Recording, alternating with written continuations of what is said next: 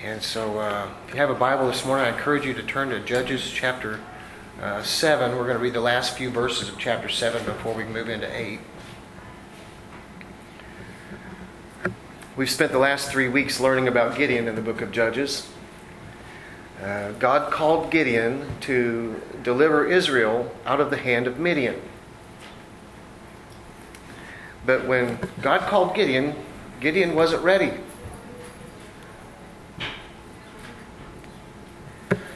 And we've talked about how God wants to do stuff with us. And sometimes we're not ready either.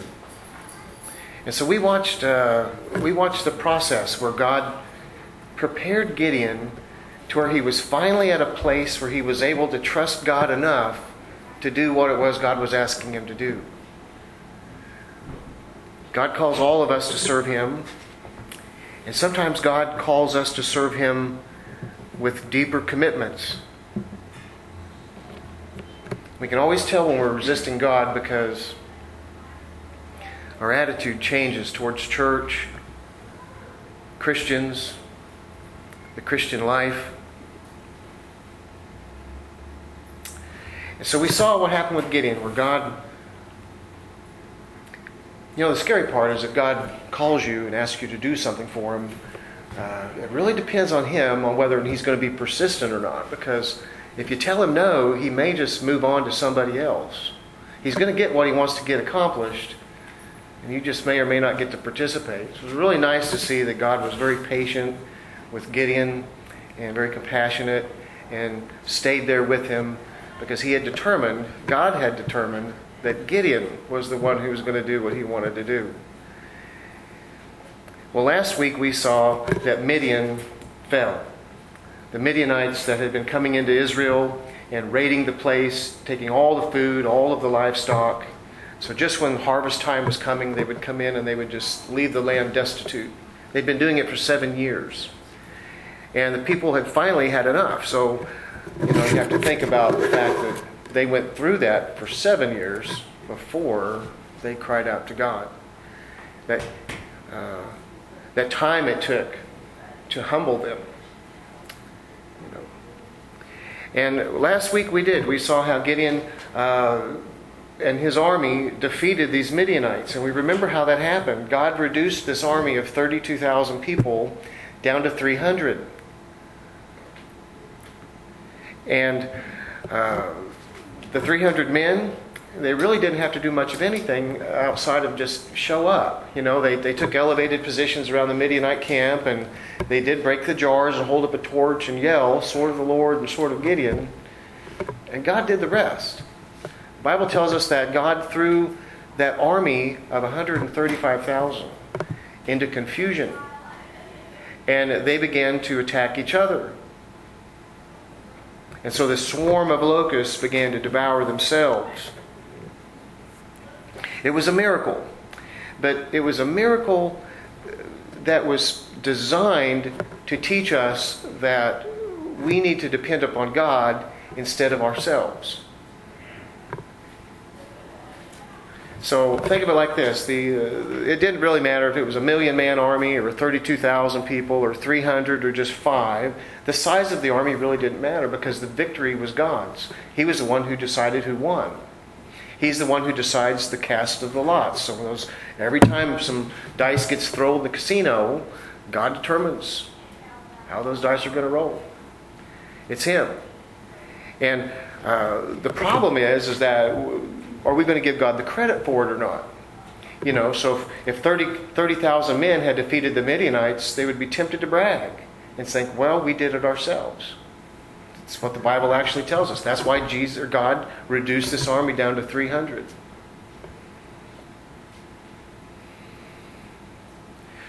Well, by the end of chapter 7, the survivors of this Midian army are on the run. They would remember how they would come in like a swarm of locusts, and they would just eat everything. And they would come in, and it tells how they sat in the valley of Jezreel, and how they just kind of sat down. They weren't swarming anymore. They just kind of sat down eating. Well, now they are on the run. Now they are in a desperate attempt to escape from Israel. And we haven't read it yet, but chapter 8 we're going to find out that there's about 15,000 men who have survived from this battle. And you're also going to find out that Gideon has all 300 men. So 135,000 people began to devour themselves, and it was reduced to 15,000 men. And Gideon's army is still intact, didn't lose anybody, didn't have to do anything.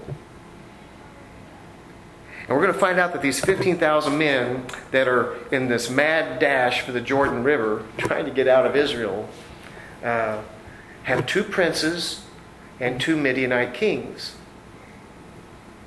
And they're on the run. It's the head of the snake. And so Gideon doesn't want them to get away, and so he sends out messages, and he calls for the other tribes to come and help us head them off at the pass before they can get across the river. And so this is what happens when these tribes join in. We're going to begin reading in just verse 23 of chapter 7. It says, Then the men of Israel were called from Naphtali, Asher, and Manasseh. Those are 3 tribes. And they pursued the Midianites.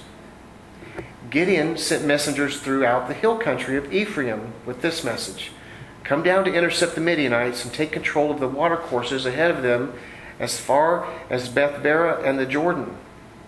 So all of the men of Ephraim were called out, and they took control of the watercourses as far as Beth-barah and the Jordan. And they captured Oreb and Zeb, the 2 princes of Midian. They killed Oreb at the rock of Oreb, and Zeb at the winepress of Zeb, while they were pursuing the Midianites. And then they brought the heads of Oreb and Zeb to Gideon across the Jordan. And so we notice here that they've killed these 2 princes, and that they've named the locations where they killed them to memorialize. So there's the rock of Oreb and the winepress of Zeb. These were where these 2 princes were captured and killed. So men from Naphtali, Asher, and Manasseh, they pursued Midian. And I can't apologize. I just think these maps are so important.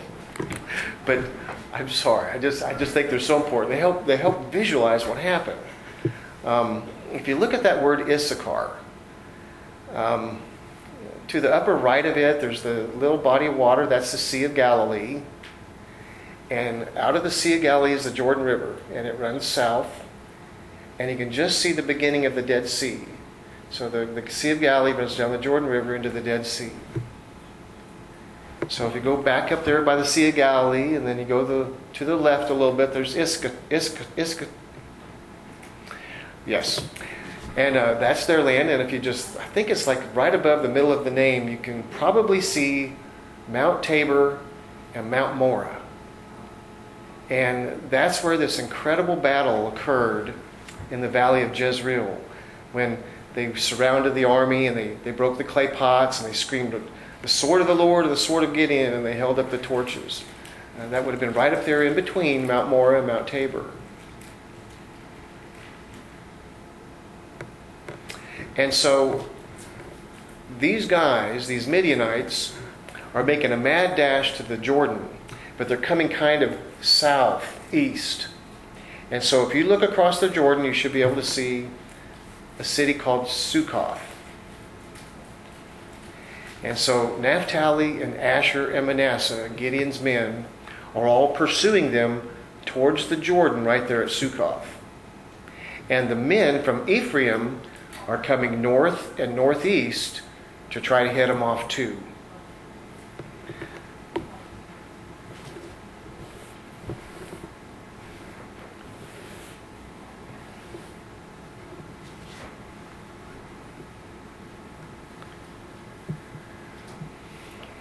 We're getting ready to read it. What we're going to find out is that Gideon's men are last.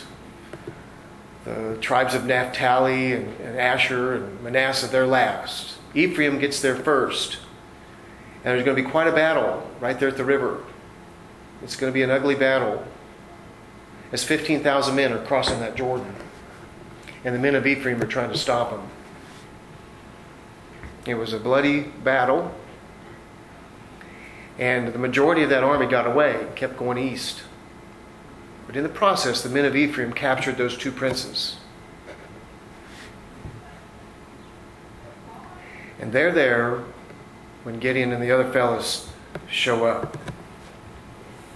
Now, if we go backwards in our minds a little bit to chapter 4 in the book of Judges, and we think about Deborah and Barak, and how they were at that valley of Jezreel too. And it was a different situation where the Canaanites had these iron chariots, and they were a massive army, and they were all in the valley, and they had the Israelites trapped up there on top of Mount Tabor. And you remember that God brought in an incredible storm, and He turned that valley into a flooded mud bath, and they were all stuck, and they were being swept away by the thousands into the wadis. And those that survived were climbing up Mount Tabor, and they were met by Israel. That was the battle of Deborah and Barak. And in chapter 5, the entire chapter is a song of praise to God.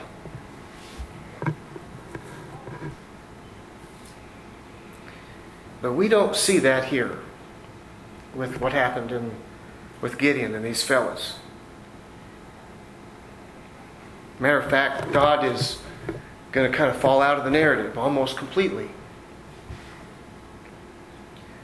We've all heard the phrase of a slippery slope.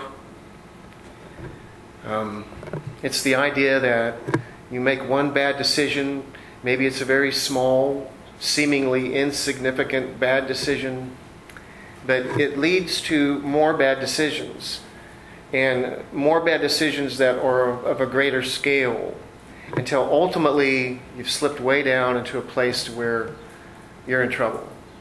That's the slippery slope. It's the idea of giving someone an inch and they take a mile. There was a book written about giving a mouse a cookie, but as soon as you give the mouse a cookie, he asks for a glass of milk, and so on. And so this is the slippery slope.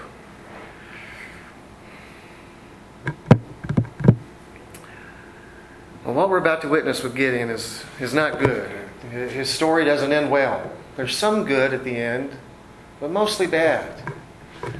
You know, when I was little in school, we would read books in school, and I remember like where the red fern grows, and Old Yeller, and they're fantastic books. But the dogs die. You know, it's awful. So it's like, you know, whenever there's a movie on that's where you know someone's got cancer and they're going to die in the end, I don't like to watch that movie. I don't like it. I don't know why, but every once in a while I watch them. You know, we're watching the movie, and it's terrible. And so that's how I feel about Gideon, because I just...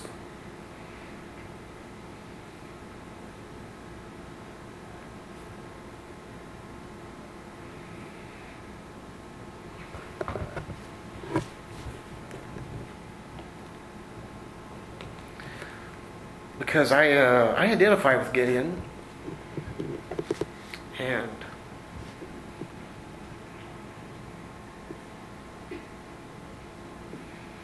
you know, as I was studying this a lot, you know, I want to give him the benefit of the doubt because I like him, and it's just hard to do because he starts messing up, and it's a sad thing to see. And this should be a warning for all of us,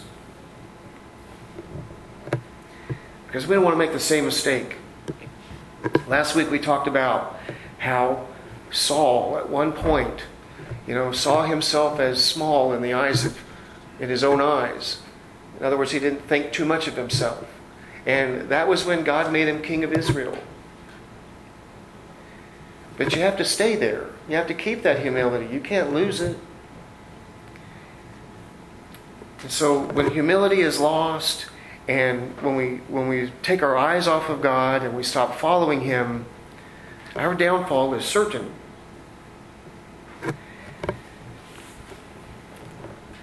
So in the incident with Deborah and Barak, you know, after the battle, everybody was so excited. and they would give God the credit, and they were praising Him. Well, after they've routed this army, this huge army in the valley of Jezreel with Gideon and his men, and the other tribes have joined in this big chase down to the Jordan, and Ephraim gets there first, and there's this battle. And yeah, a bunch of them did get away, and they're still headed east. The snake is still heading east. But there was a great success. And so there's this meeting of the minds at the river. But look what happens. Beginning in verse 1 of chapter 8. The men of Ephraim said to him, he was talking to Gideon, he says, "Why have you done this to us, not calling us when you went to fight against the Midianites?"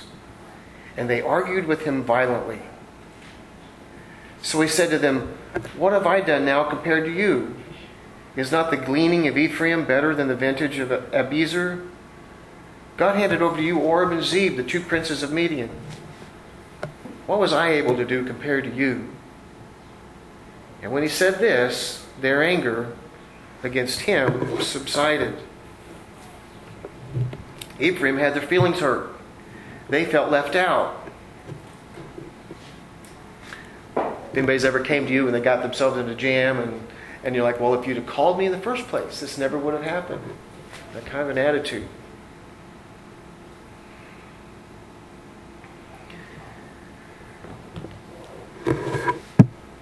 But Ephraim, the men of Ephraim were mad at the wrong person. Because you remember back in chapter 6 what happened. Gideon was weak. His faith was weak. And God was always trying to prop him up and encourage him. "You can do this." And He was patient with him. But at one point it says that the Spirit of the Lord clothed Gideon, came upon Gideon, took control of him. And he formed an army. And he formed this army that ended up being 32,000. And when God did that, when the Spirit of the Lord, when the Holy Spirit was working in Gideon and had control over him, it was God who called Zebulun and Naphtali and Asher and Manasseh. It was God who decided not to call Ephraim. So Ephraim, if they're going to be upset with anybody, they need to be upset with God. Now, this is the perfect time for, because remember what we talked about, how when God got Gideon to that place where he could trust Him, Gideon was humble. And he wasn't trusting in himself anymore. And he actually, was able to step out into thin air and believe that God was going to be there for him. Because that's basically what those guys did, If those guys broke those clay pots and started yelling, around the camp and God wasn't there, those guys would have been in big trouble, Well, now is a perfect time for Gideon to have said, "Hey, you guys, just remember what's happened, what the Midianites were doing to us for 7 years. How brutal it's been and horrible. And we finally cried out to God, and the angel of the Lord came to me, and I was such a jerk, and I didn't even believe it was him, and I didn't believe the message was from God, and I argued with him. I was cynical and sarcastic, and I even made him prove it. And then I went and tore down my dad's Baal statue. And I thought the whole city was going to kill me. But it didn't happen. And then God took control of me, and He's the one who formed this army. It wasn't me. God did it all. And then I was still too scared. And I put out a fleece before God twice. And then I was still too scared. So He sent me down there, and He let me hear what the guys were saying, and that the Midianites had lost heart. And there was visions and dreams that they were receiving, and they had no stomach. And then when we did it, the three guys said, "Look, none of us even got a scratch. This is all God." That's what Gideon should have said. Humility. But instead we find him violently arguing with them. And then he becomes the world's greatest diplomat, and he begins to appeal to their pride with flattery. And he says, "Well, what have I done compared to what you've done?" And the pride of Ephraim liked that a lot, because once they had been recognized, their anger was silenced.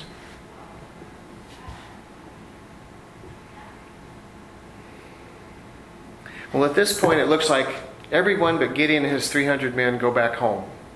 Because it's the 300 that cross the Jordan to continue pursuing these Midian kings.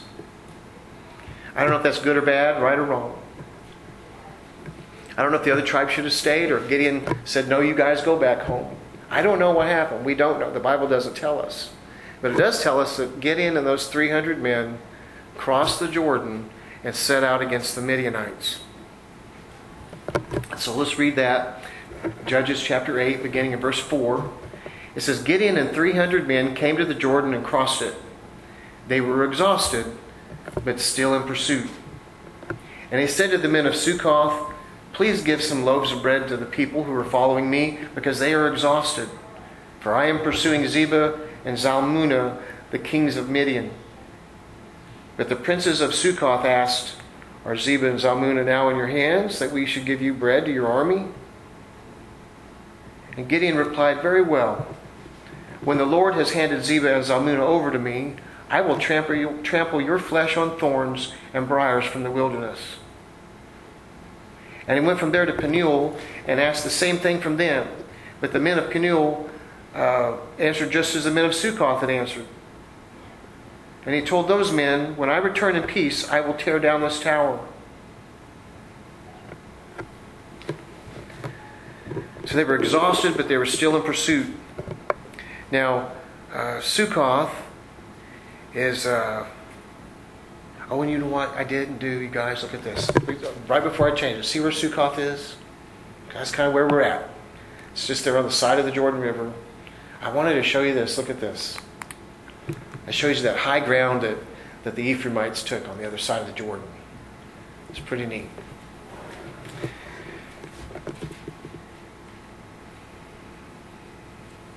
Succoth is about 3 miles east of the Jordan. And this other town called Penuel is about 5 more miles east of the Jordan. So that gives you an idea where this is taking place at. Now, these two cities are in the territory of the tribe of Gad. So they're Israelites. These are Jewish people that are saying, no, we're not going to help you. And, in a human respect, I can get it because, this massive army of 15,000 guys and their kings have come marching through their town, headed that way. And then a little while later, Gideon and these 300 men come up. And they're exhausted and starving. And so these guys in these two towns are thinking, I don't know. These guys, the kings will regroup. They're going to come back. And so we're not going to stick our neck out for you.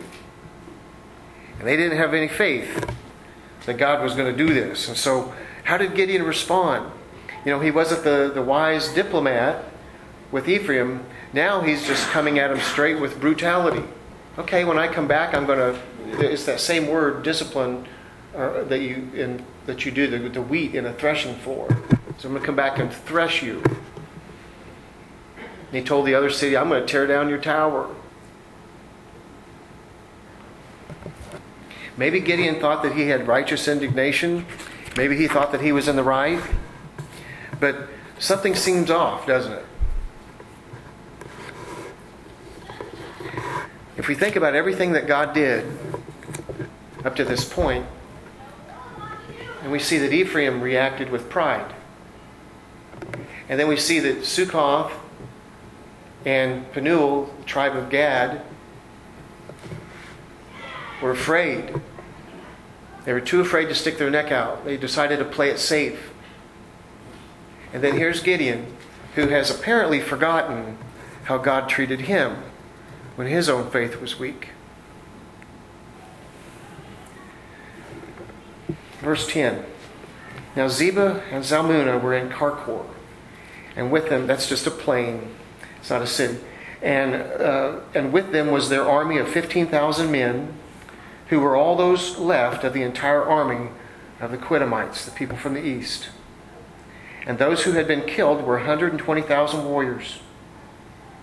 Gideon traveled on the caravan route east of Nobah and Jogbehah and attacked their army while the army was unsuspecting.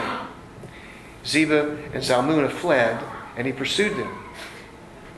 He captured these 2 kings of Midian, and he routed the entire army.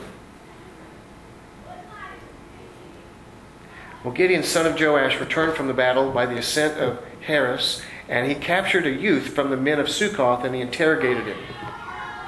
And the youth wrote down for him the names of the 77 princes and elders of Succoth.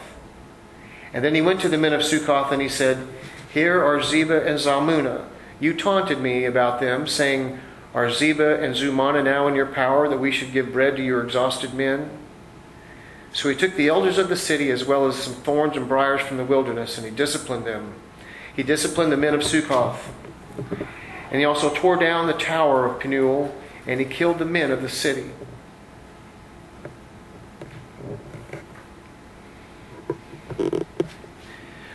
Well, first of all, before we go into all of that, we don't want to miss the fact that these 300 men routed the entire army, 15,000. So God is still in this.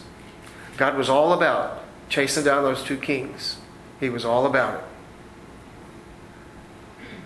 But that doesn't mean that Gideon's behavior with Succoth and Penuel was right. And I've thought about this. I've wrestled with this. And I will be honest with you that I'm not completely sure that what he did there was wrong. There's some question I have in my mind. Just because of how bad those guys were and how they sided with the Canaanites. They sided with the Midianites against their own God. And so there's an aspect there where I can see why Gideon was upset about it. I can see why God would be upset about it. But I don't know. We remember when Deborah and Barak were calling the tribes to come and help. There were tribes who didn't come. There were several. And God didn't strike them dead. Deborah and Barak didn't head on over there to beat up on them. And it's just kind of like Gideon is driven with some revenge here. He talks about how they taunted me. You mocked me. So now I'm going to pay you back. Since when do we whip him? He's whipping his own countrymen. And he didn't just tear down the tower. These guys ran into that tower to get away from him for safety. And he tore it down and he killed them. Where's the humility? At one point Gideon was afraid too. He was just like them. And God didn't treat him that way.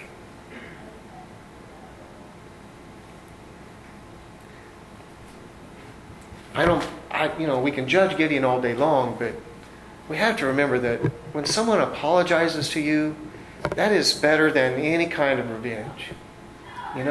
If he came back humbled and said, "You know what, I was mad at you when we came through. I was hungry and tired. But God's delivered this army over into our hands, and I've been thinking about it, and I understand why you guys were afraid." And then they would say, "Yeah, we're sorry." And then there's peace between these tribes. There's no enmity between each other. It just would have been a better way.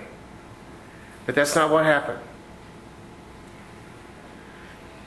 And then to make it worse, we're going to find out that part of what was motivating Gideon was revenge against these two kings. He knew them. We don't know that until now. So let's keep reading in verse 18. Gideon asked Zebah and Zalmunna, "What kind of men did you kill at Tabor?" "They were like you," they said. "Each resembled the son of a king." And so he said, "They were my brothers, the sons of my mother. As the Lord lives, if you had let them live, I would not kill you." And then he said to Jether, his firstborn, "Get up and kill them." The youth did not draw his sword because he was afraid. He was still a youth. And so Zebah and Zalmunna said, "Get up and kill us yourself, for man is judged by his strength." So Gideon got up and he killed Zebah and Zalmunna, and he took the crescent ornaments that were on the necks of their camels.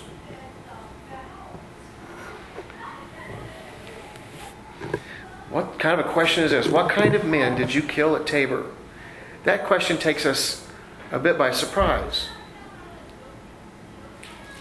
Apparently, these two kings at some point in the past killed Gideon's brothers. We didn't know that. And so we're left to speculate when that might have happened. We know it didn't happen during the battle because all 300 men were intact. We know it didn't happen as they were fleeing from the valley because the 300 men were still intact when they ended up at the river. So it had to happen before any of all this. And the fact that they didn't have to kill them indicates that maybe it wasn't in a battle at all. Maybe they got caught trying to hide food in a cave. Remember how they were doing that? They were living in caves and hiding their stuff in caves. Maybe they got caught. Maybe his brothers got caught threshing wheat in a wine press. Didn't have to kill him, but did. And that's when he said, when they answered him, they said, they were like you. Each resembled the son of a king. Well, that's a strange statement too. Why would you be looking at Gideon and thinking he was just like those guys we killed at Mount Tabor? Was there some kind of adornment or something that Gideon was wearing that his brothers always wore that would connect them? Or were these kings just trying to flatter Gideon? Oh yes, I remember killing those guys at Tabor. We didn't realize that they were anybody special. And now we can see that you're in charge and you're their brothers, so they were just like you. They look like sons of a king. So these guys are thinking these kings are thinking pretty fast because they know they're in big trouble.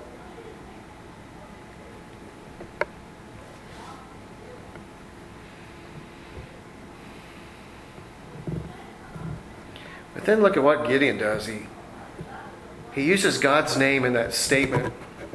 That statement just seems so untruthful. If you'd have let them live, I would let you live.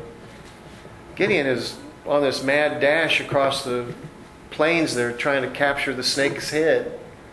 There was never a moment in Gideon's mind that he wasn't going to kill these two kings. And to throw God's name into that statement is really sad. And then he asks his son to get up and kill him. And maybe that would be an honor and a humiliating to the kings, an honor to his son. I don't really know, but Gideon just seems so disconnected from his son. And at the stage of life his son is at, for him to have asked him to do that. And so he embarrassed his boy in front of all of those people. Well, let's finish the chapter, beginning in verse 22. Then the Israelites said to Gideon, "Rule over us, you as well as your sons and your grandsons, for you delivered us from the power of Midian." But Gideon said to them, "I will not rule over you, and my sons will not rule over you. The Lord will rule over you."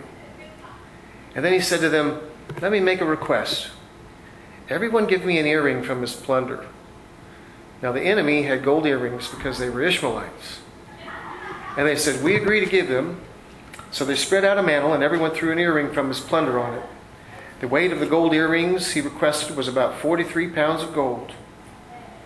And that was in addition to the crescent ornaments and ear pendants and the purple garments of the kings of Midian and the chains on the necks of the camels. Gideon made an ephod from all of this, and he put it in Ophrah, his hometown. And then all Israel prostituted themselves with it there, and it became a snare to Gideon and his household. So Midian was subdued before the Israelites, and they were no longer a threat. The land was peaceful 40 years during the days of Gideon. Jerubbaal, that is, Gideon, son of Joash. And he went back to live at his house. Gideon had 70 sons, his offspring, since he had many wives. His concubine, who was in Shechem, also bore him a son, and he named him Abimelech. Then Gideon's son of Joash died at a ripe old age and was buried in the tomb of his father Joash in Ophrah of the Abiezrites. When Gideon died, the Israelites turned and prostituted themselves with the Baals and made Baal-berith their god. The Israelites did not remember the Lord their God, who had delivered them from the power of the enemies around them, and they did not show kindness to the house of Gideon for all the good he had done for Israel. So they asked Gideon and his descendants to rule over Israel. because he had delivered them from Midian, which we know is not right. And Gideon responded properly. He said, "The Lord will rule over you." But then he began acting like the king. He collected a tax from everybody.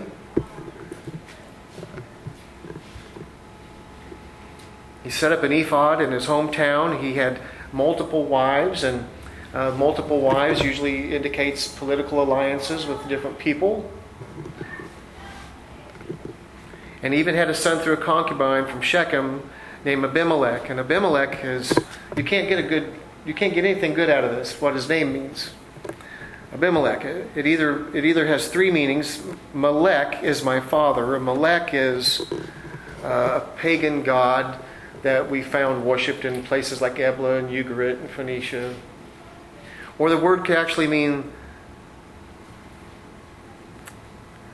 the son of the divine king, which again would be referring to one of these Canaanite gods. Or the king is my father. An appropriate name for Gideon, who was not the king. So later we're going to read in chapter 9 about Abimelech, and he talks about all of Gideon's kids as part of the dynasty. They were next in line for the throne. And so even though Gideon said no, everything about what he was doing was saying yes.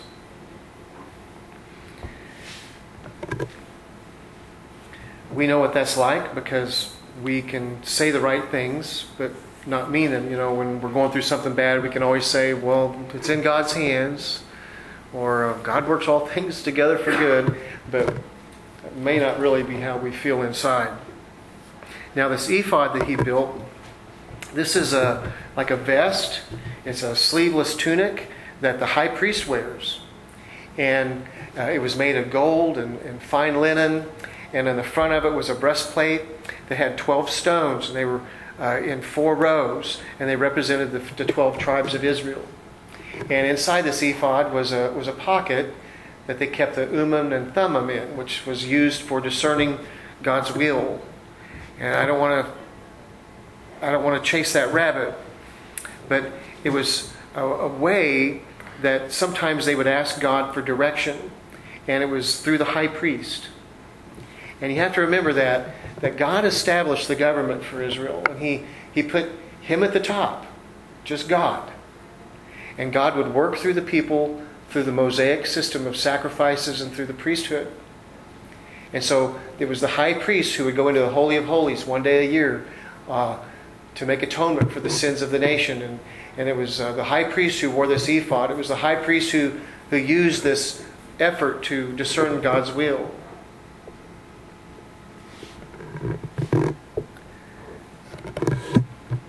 So Gideon might have said something like, I'm not the king, but I am an oracle. God does talk to me. And so he wasn't wearing the ephod. It says he erected it in his hometown, and so it kind of became like an idol. And when people needed information or guidance, they would come to him, and it was basically bypassing the priesthood. It was a form of idolatry. And it tells us that all of Israel prostituted themselves with it there, and it became a snare to Gideon and his household. A prostitute gives up something priceless for very little. And it's because sin is just for a season. Would you trade your life for happiness to now, for eternal life, or an abundant life? Sin is just for a season. And here we have a judge who is supposed to deliver Israel from pagan conquerors and to turn the nation's heart back towards God. And here in this cycle, the wheels are starting to fall off. This cycle is starting to deteriorate. It says that there was 40 years of peace. That's the last time we're going to see that in the book of Judges. The cycle is falling apart. And so now the judge himself is turning the people back to idolatry. Now, to say good things, Gideon trusted God. He delivered Israel. He declined to be king in a way. And he did return to Ophrah. And he did maintain peace for 40 years. Verse 35 tells us that Gideon did many good things for Israel. But on the other hand, he turned them back to idolatry. Worshiping God outside of the Bible is idolatry. And upon his death, the nation exchanged that idol for Baal.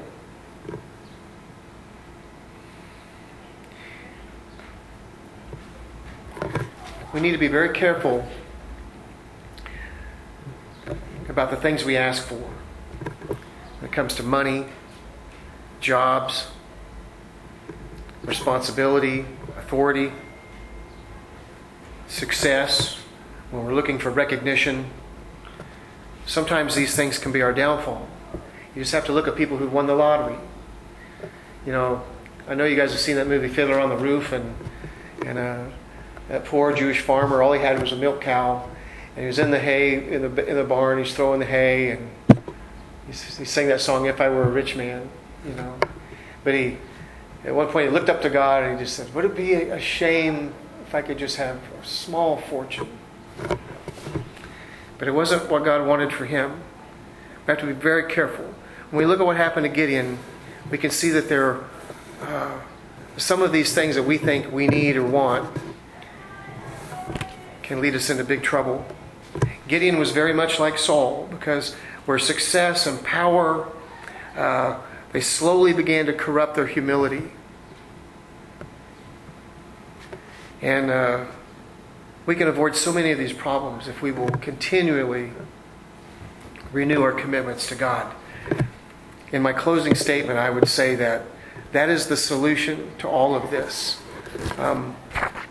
I just love Gideon to death, and